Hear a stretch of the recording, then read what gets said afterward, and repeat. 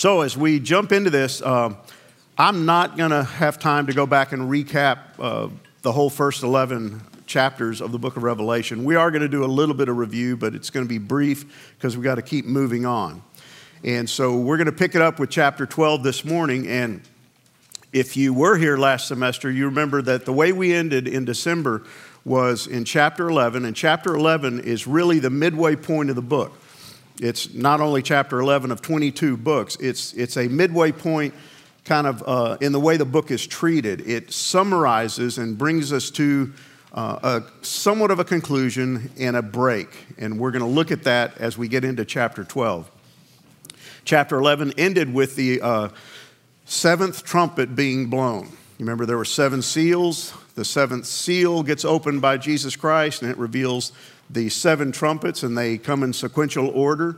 And we ended with the 7th trumpet being blown.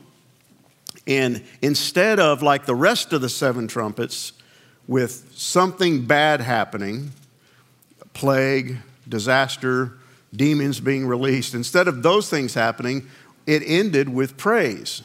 So the 7th trumpet, and it's supposed to be bringing judgment, and it will, we'll see it, it brought praise. And that's how chapter 11 ended in kind of an interesting way.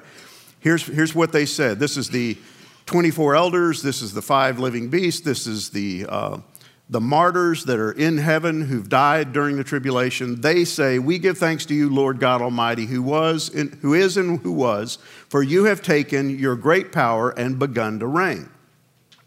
And what we pointed out is that this is kind of interesting. We're only at the 7th trumpet. We've got 7 bowl judgments to come. Jesus Christ has not returned, and yet they're praising God as if everything's done. We're finished. He's begun to reign. It seems a bit premature, but it's not. Because what they know is, because they're in heaven, they're worshiping God Almighty, they know that even though there's 7 bowl judgments to come, we're near the end.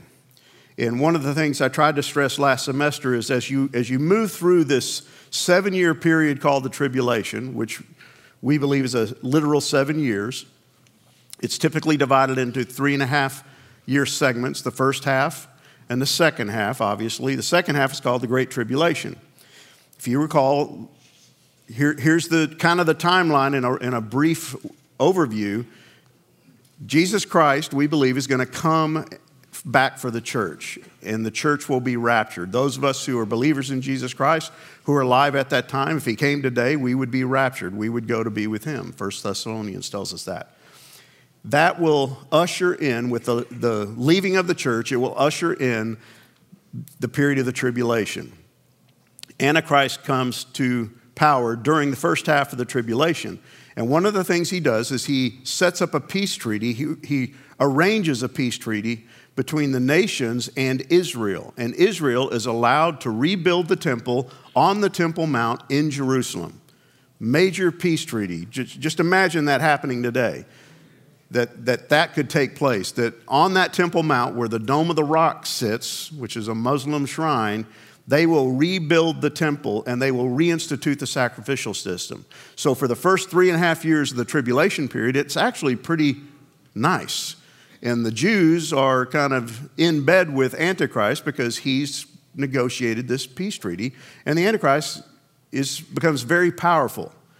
But 3.5 years in, he erects a statue of himself in the temple and institutes worship of himself in place of God, and he shuts down the sacrificial system. And then he turns on the people of Israel, and he begins to persecute them. That's the second 3.5 years. It's called the Great Tribulation, and the intensity of it is amazing. But here we have, at the end of chapter 11, they're up in heaven praising God. And again, it seems a little bit premature because we had 11 chapters to go. But they're singing because they know and they have faith and they trust that God is going to complete what he began. And for me, that's really the purpose of this book, is to encourage you and I, in spite of all the symbolism, in spite of even all the controversy over this book, it should encourage us that our God is in control, our God is sovereign, our God has a plan, and he's working that plan to perfection. And as we move across the timeline of that 7 years towards the end when Christ does return to earth in his second coming, we're getting closer and closer to that point. And that's why they're singing. That's why they're celebrating. That's why they're praising God, because the great tribulation does have an end. It has a good end. This book, not just the book of Revelation, but this entire book that we call the Bible, has a really wonderful end to it. If you're in Christ, if you're a follower of Jesus Christ. And that's really what John is being told as we move into chapter 12 and on through the rest of the book. But we reach a point now of another pause in the action. We've seen it before. When we get to the seventh of anything, the seventh seal, now the seventh trumpet, it's like God takes a break and he takes a detour and he deals with something else. And we see that now. The seventh trumpet has been blown, but all we've seen thus far is praising up in heaven, and we've not seen anything else. And so it's like God is going to step back and he's going to re-emphasize some things for John to help John, and by extension help you and I. And he's going to revisit some really important things at this halfway point in the book. Remember, John is getting this in the form of a vision, a series of visions, and he's writing it down for the 7 churches, but again, by extension, for churches throughout the ages, including this one. So chapters 12 through 18 are going to be God's retelling of the story, but visiting some very important points that he's kind of blown past. And he's going to elaborate on them. And he's going to introduce us to some really important people who play a significant role in the rest of the tribulation story. So here they are, and I'm going to blow through these right now because we're going to elaborate on them as we move through the next weeks. But we're going to get introduced to the woman, the dragon, the male child.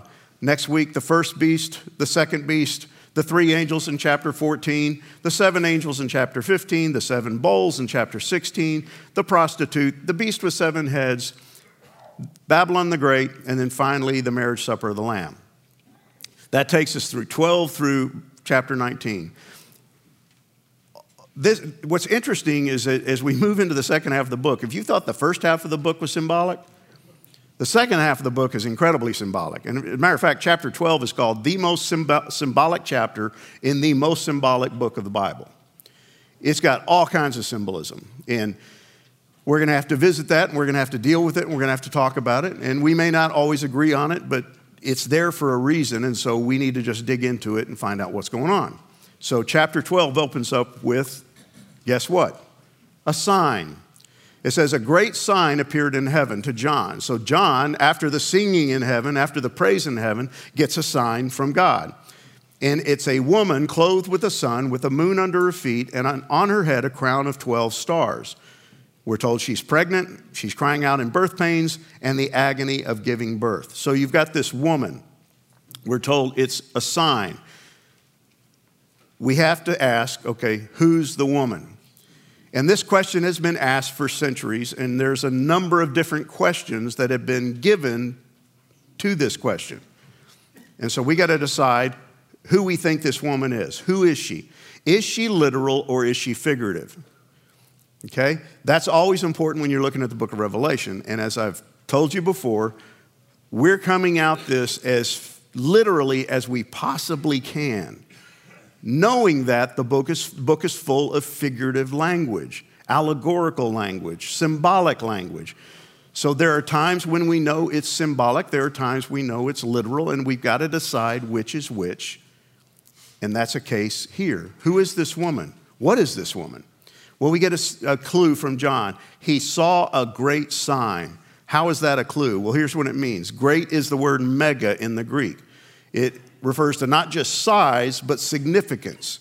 He sees something incredibly significant. A, because he sees it coming from heaven, in heaven, but it's going to symbolize something else. And that word sign in the Greek literally means a symbol that points to a reality.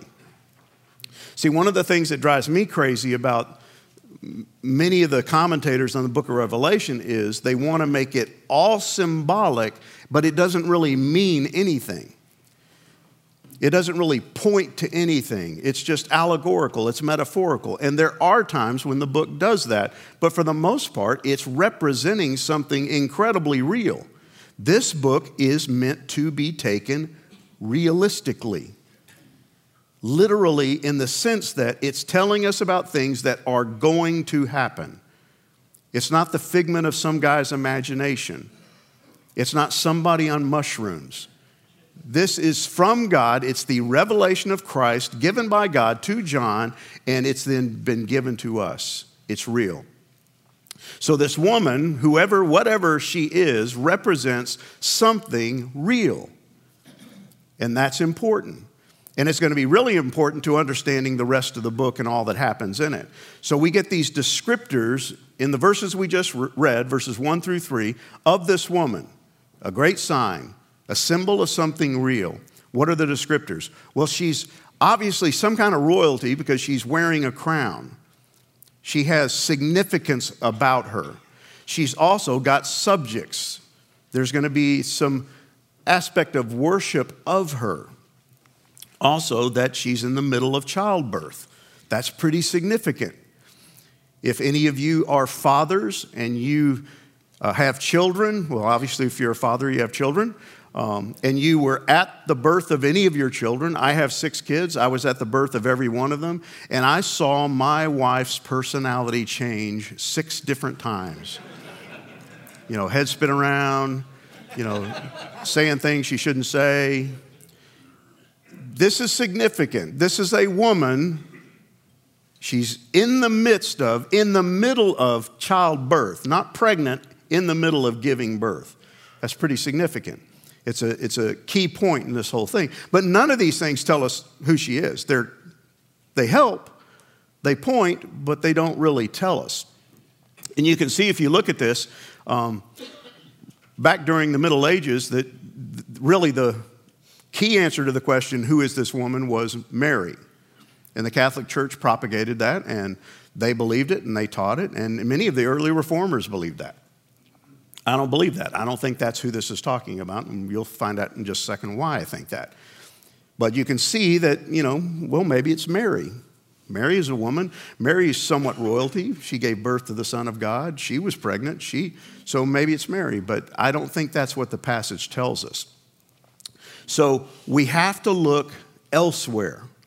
When you study the book of Revelation, just like when you study any other book of the Bible, you have to include the rest of the Bible. You don't study these books as standalones. They're not 66 books written over a 1,500-year period of time. They're one book written by one author, God. And they all go together, and we have to take them that way. Revelation is a part of the canon of Scripture. It was included from the first century on.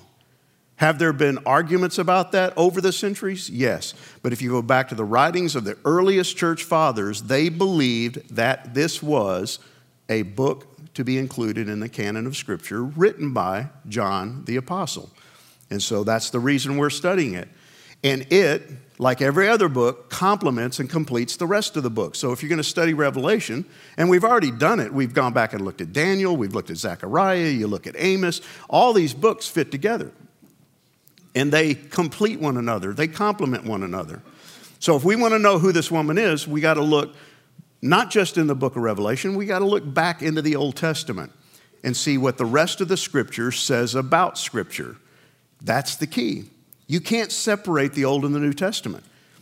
There's probably some guys in the room who love studying the New Testament, but if I were to come up here today and say, next week we're going to do an Old Testament book, oh gosh, I hate the Old Testament.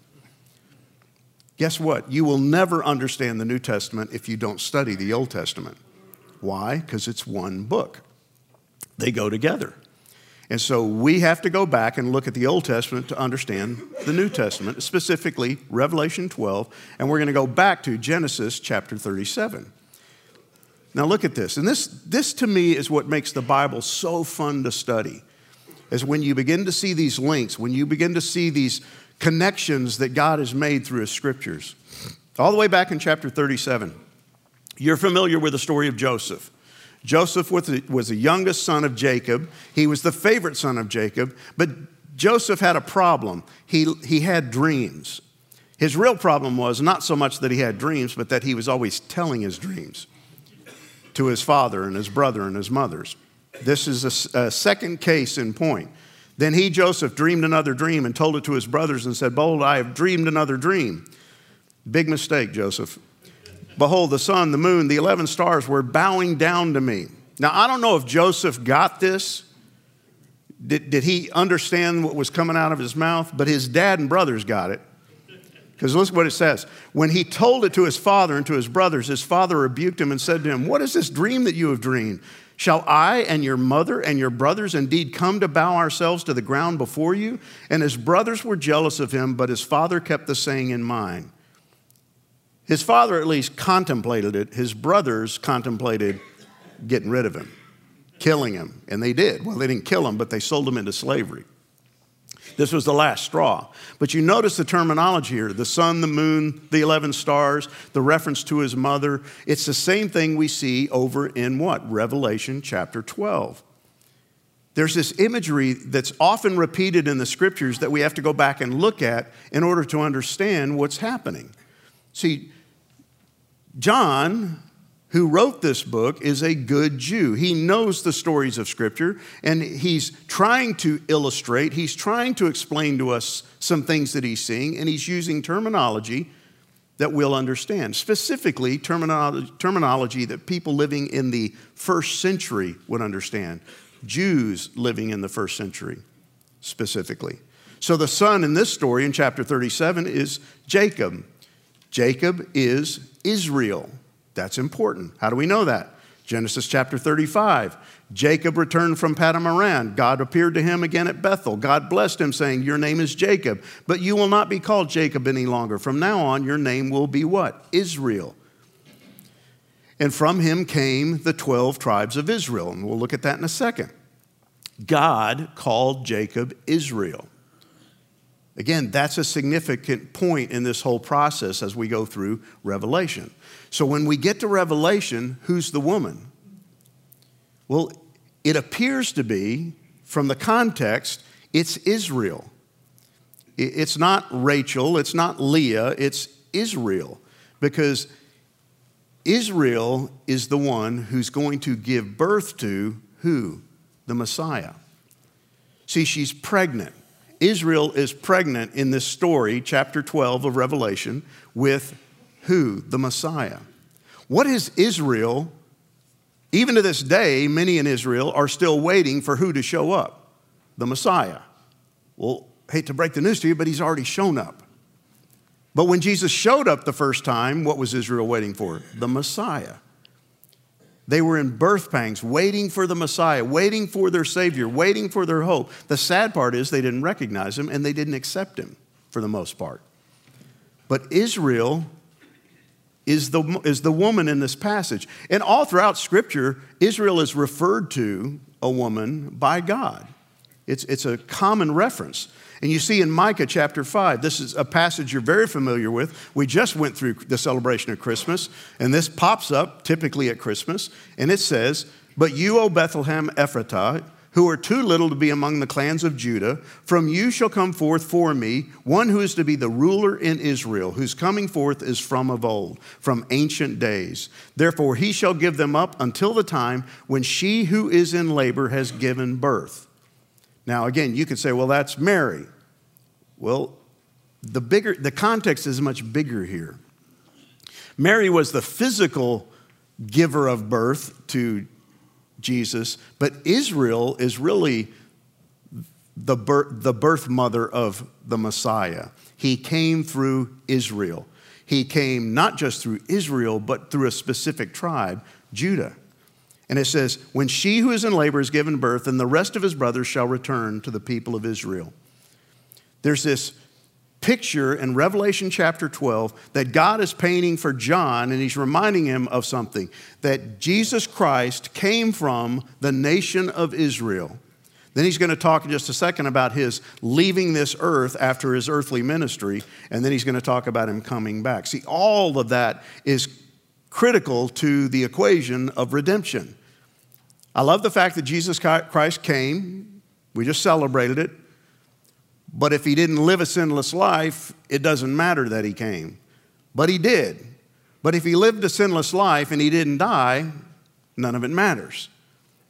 If he lived a sinless life and he died and he's still in a tomb, it doesn't matter. If he was born, lived a sinless life, died, and rose again, it begins to matter. But if he didn't ascend back on high so that he can come back, it doesn't matter. You see how all this fits together? And God is trying to tell John, I've got a plan, and that plan includes the coming of Christ as a babe, living a sinless life, dying a sinner's death on behalf of sinful man, rising again, ascending back on high, sitting at the right hand of the Father, and one day he's coming back. And at the midway point in the book, it's like God is driving home to John that message. So you have, in Genesis, the son is Jacob. In Revelation, it's going to be Israel. And again, that's important.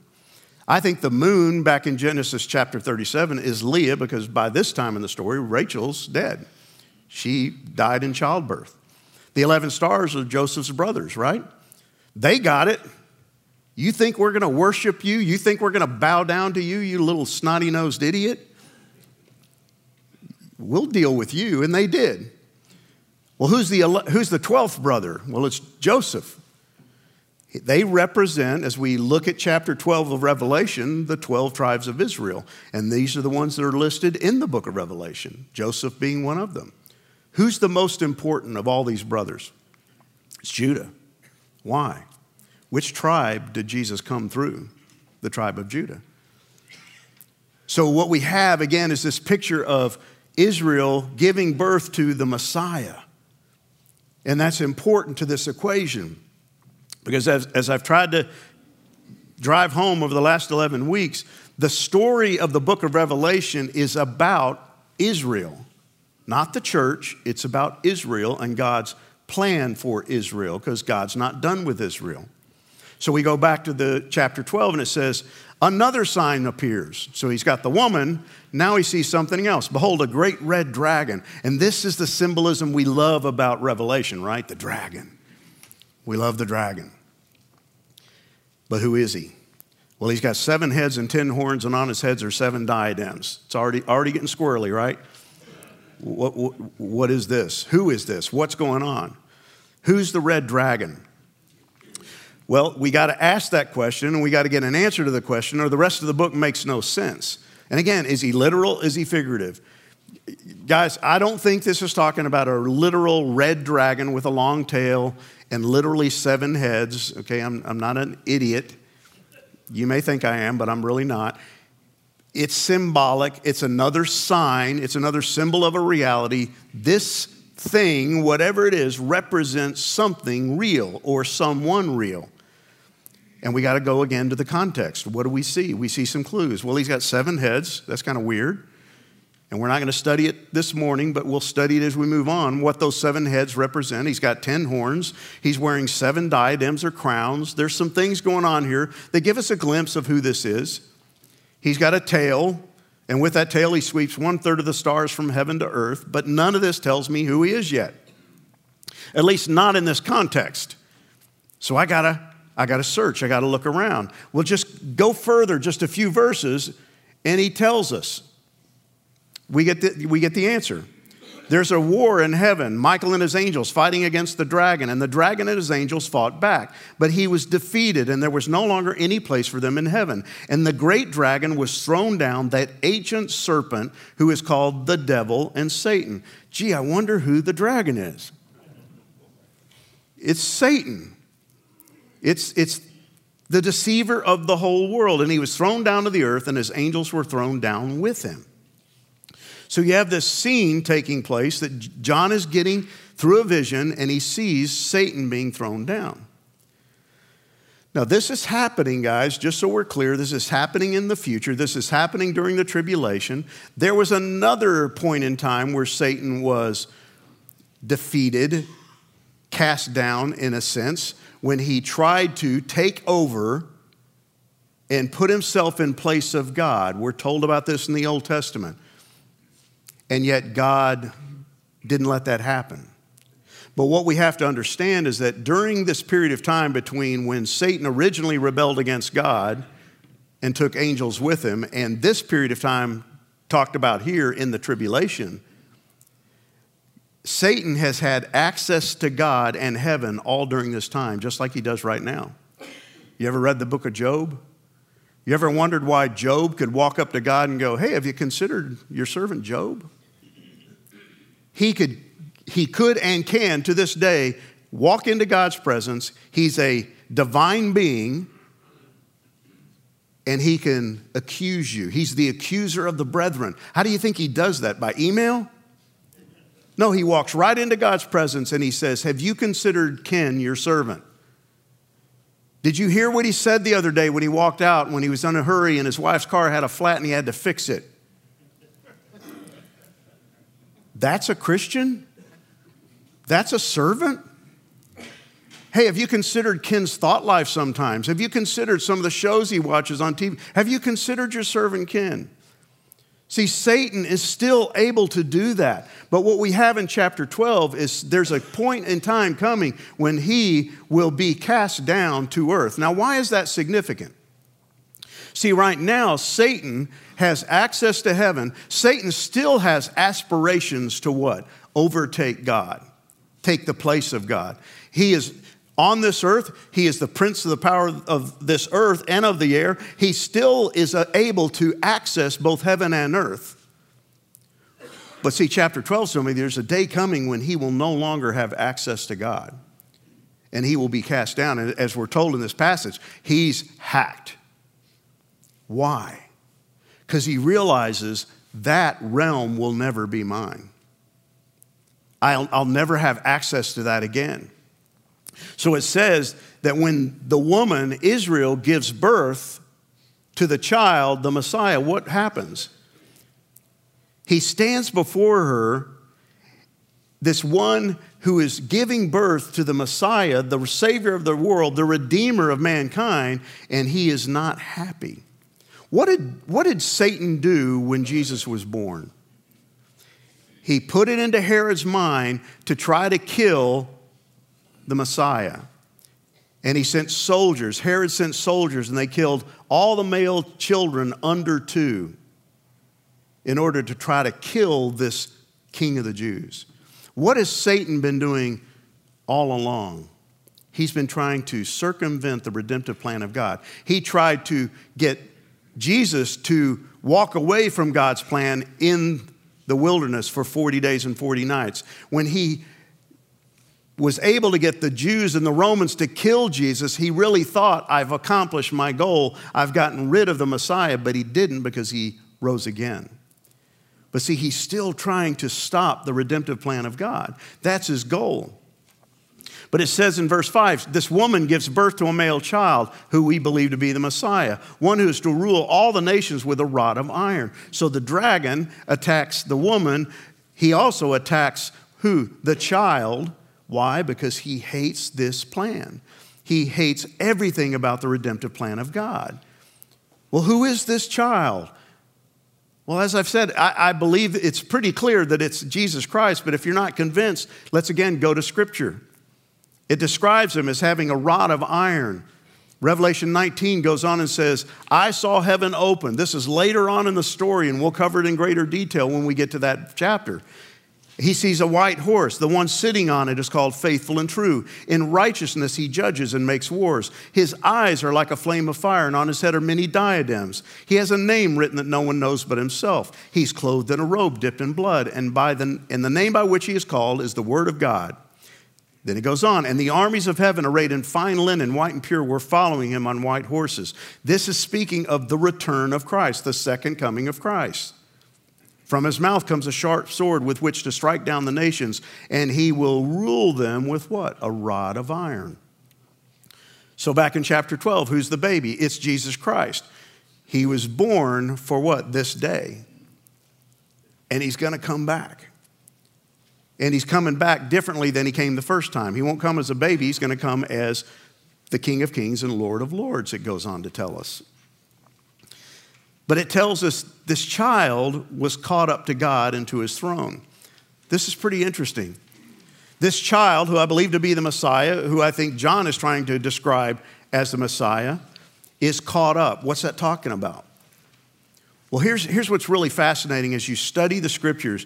The word here in the Greek is harpazo. We've covered this word before, and it has to do with him leaving, his ascension. It's the same word used in 1 Thessalonians chapter 4, verse 17. One of the key passages we believe in, because we think it teaches the rapture of the church. Here's what it says.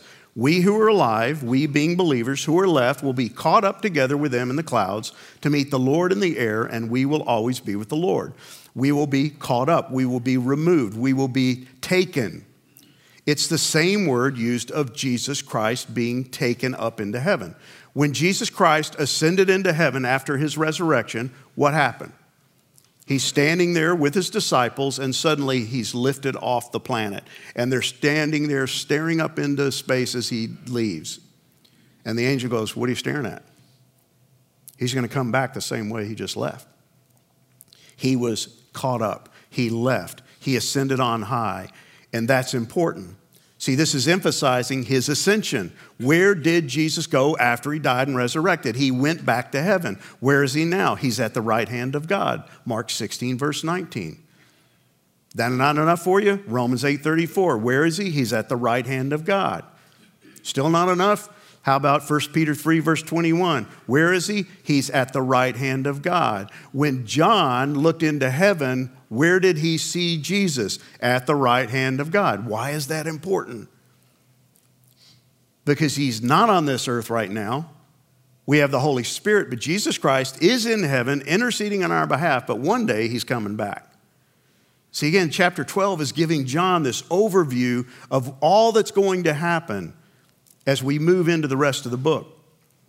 And we're told in verse 6 that the woman, Israel, is going to flee for their life.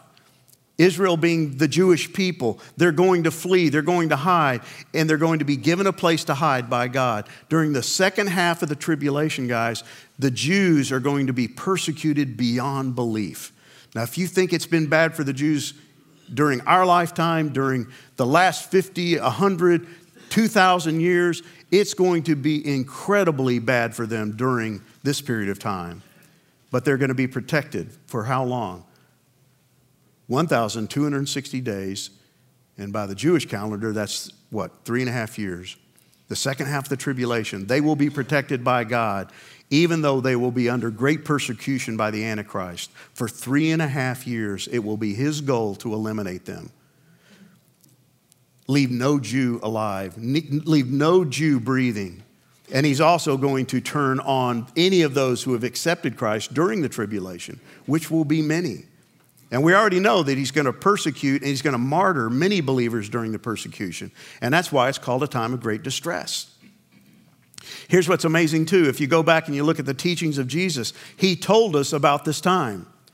He told his disciples, chapter 24 of Matthew, when you see the abomination of desolation, when Antichrist sets up that idol of himself in the temple, that's what this is talking about, spoken by the prophet Daniel, standing in the holy place, let the reader understand, then let those who are in Judea flee to the mountains. Let the one who's on the housetop not go down to take what's in his house. Let the one who's in the field not turn back to take his cloak. And alas, for women who are pregnant and for those who are nursing infants in those days, because it's going to be really hard to get out of town.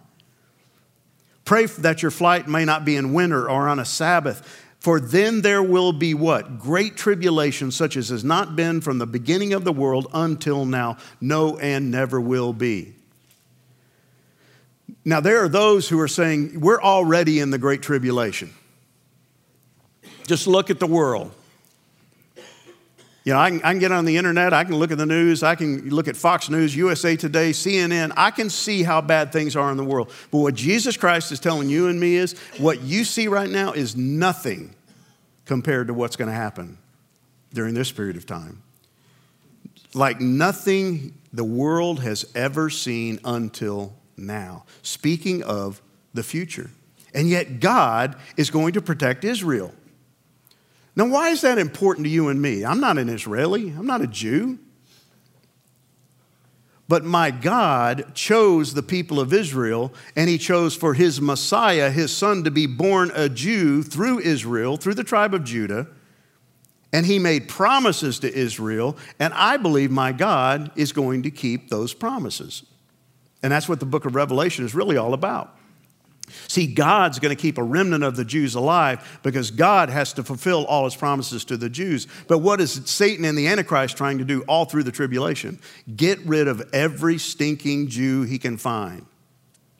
You see the cross purposes here? Keep a remnant alive so I can keep my promises. Eliminate every Jew so God can't keep his promises. Who do you think is going to win that battle? My God's going to win that battle. And that's what John is being told.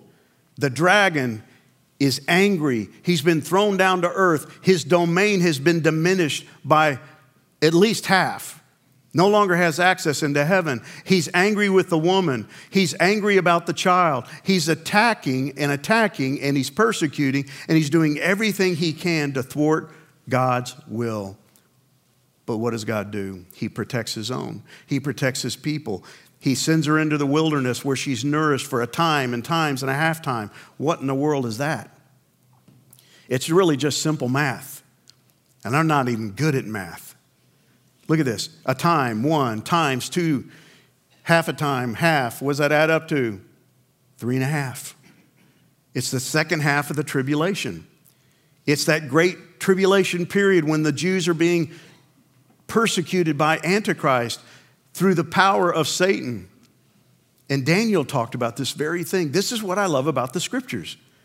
How long shall it be till the end of these wonders? And I heard the man clothed in linen who was above the waters of the stream. He raised his right hand and his left hand toward heaven and swore by him who lives forever that it would be for a time, times, and a half time, and that when the shattering of the power of the holy people comes to an end, all these things would be finished. What's Daniel talking about? The very thing Jesus is talking about. The very thing that John is getting a vision of. There is 3.5 years that are going to be very, very tough on the earth. God will protect the people of Israel, and it will come to an end, and God will fulfill every promise he's ever made to Israel. Now, again, why is that important to me? Why is that important to you? Because we worship that same God. He is a promise-keeping, covenant-keeping God. He will do what he promised to do. So Daniel has the same vision, same period of time, same 3.5 years that Jesus talked about, and that John is getting a vision of.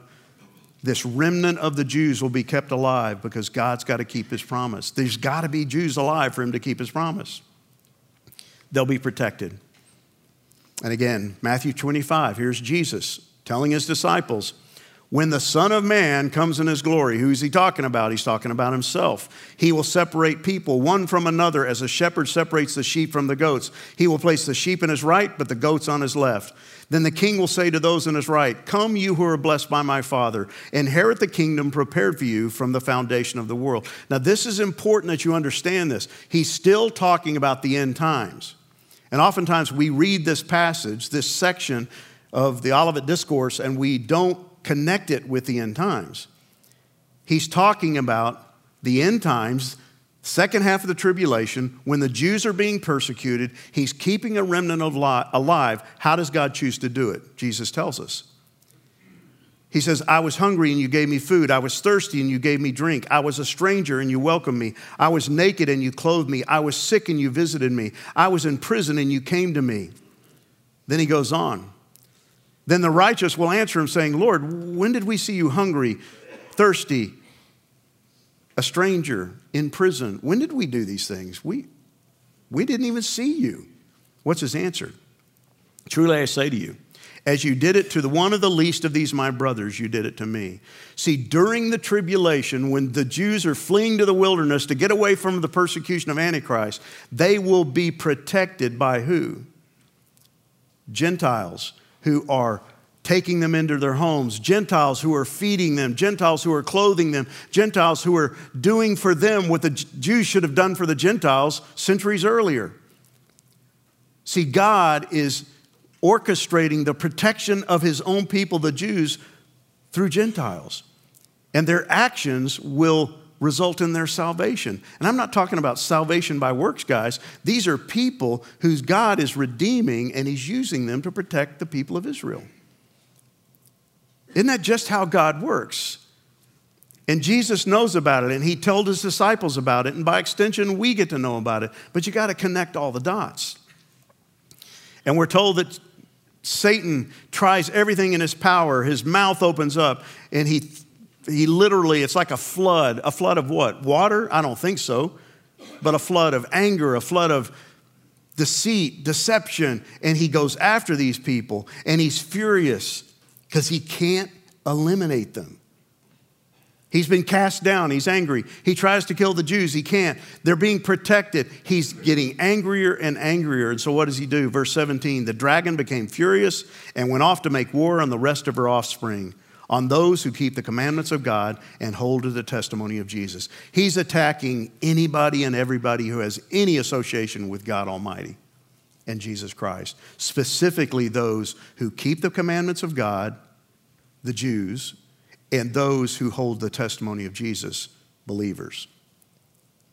See, everybody who has any relationship with God or his son is being attacked all during this time because Satan doesn't give up easy. He may not be the brightest bulb in the box, but he is persistent. And he persists to the end. And he's going to turn his wrath on the believing remnant. He's going to turn his wrath on the 144,000 Jews who've come to faith during the tribulation period, and he's going to try to stop the kingdom from coming. If he can keep Jesus in heaven and keep him from coming back, guess what that does? That stops the redemptive plan because he's got to come back. He said he was going to come back. And just like he's done all along, he's trying to thwart that plan. There has to be a remnant to redeem. There has to be some of the Jews left in order for the kingdom to be restored. I believe that's what the scriptures teach. I believe that's what Jesus promised. And we see it even in the book of Ezekiel.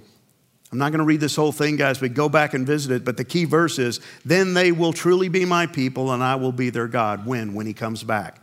He's going to come back. He's going to set up his kingdom on earth. He's going to reestablish the throne of David in Jerusalem, and he is going to rule over his people. That's what the book is going to tell us. That's what the book is going to teach us. And he will restore his people. So that's a lot, right? 1 chapter. 10 more to go. What do we do with this? Well, here's your questions. What evidence do we have? And a lot of you guys in the room are like me, you've been around a while. What evidence do we have that Satan has been on a mission to eliminate the people of Israel from the beginning? It's all around us, and it ain't stopped yet. Look at this. Just look at what he's done over the centuries. In what ways does this chapter provide evidence of and encouragement about God's sovereignty? If you can't read this chapter and see the sovereignty of God, I don't know how to help you. Your God is in control. And that's what the angel, that's what Jesus, that's what God is trying to tell John. And then finally have someone go back and read verses 10 and 11. What do these verses say are keys for surviving Satan's attacks? How should these words provide encouragement for us today? See, there's something we can do to survive the attacks of Satan. Because guess what? He's still hacked. He hasn't even been cast down yet, but he's hacked. And he hates you. He hates everything about you, and he is constantly attacking you. How do you survive that? Let me pray for you. Father, thank you for these men. Thank you for their attention. I pray that you would bless their time around the table.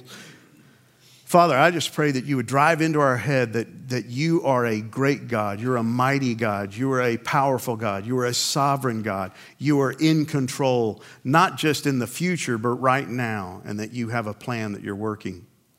May we learn to trust you more. May we learn to rest in you more. And Father, may we understand that there's nothing we need to fear in this life, and that we look forward to a great and a wonderful future because of your Son, Jesus Christ. And I pray this in Jesus Christ's name. Amen.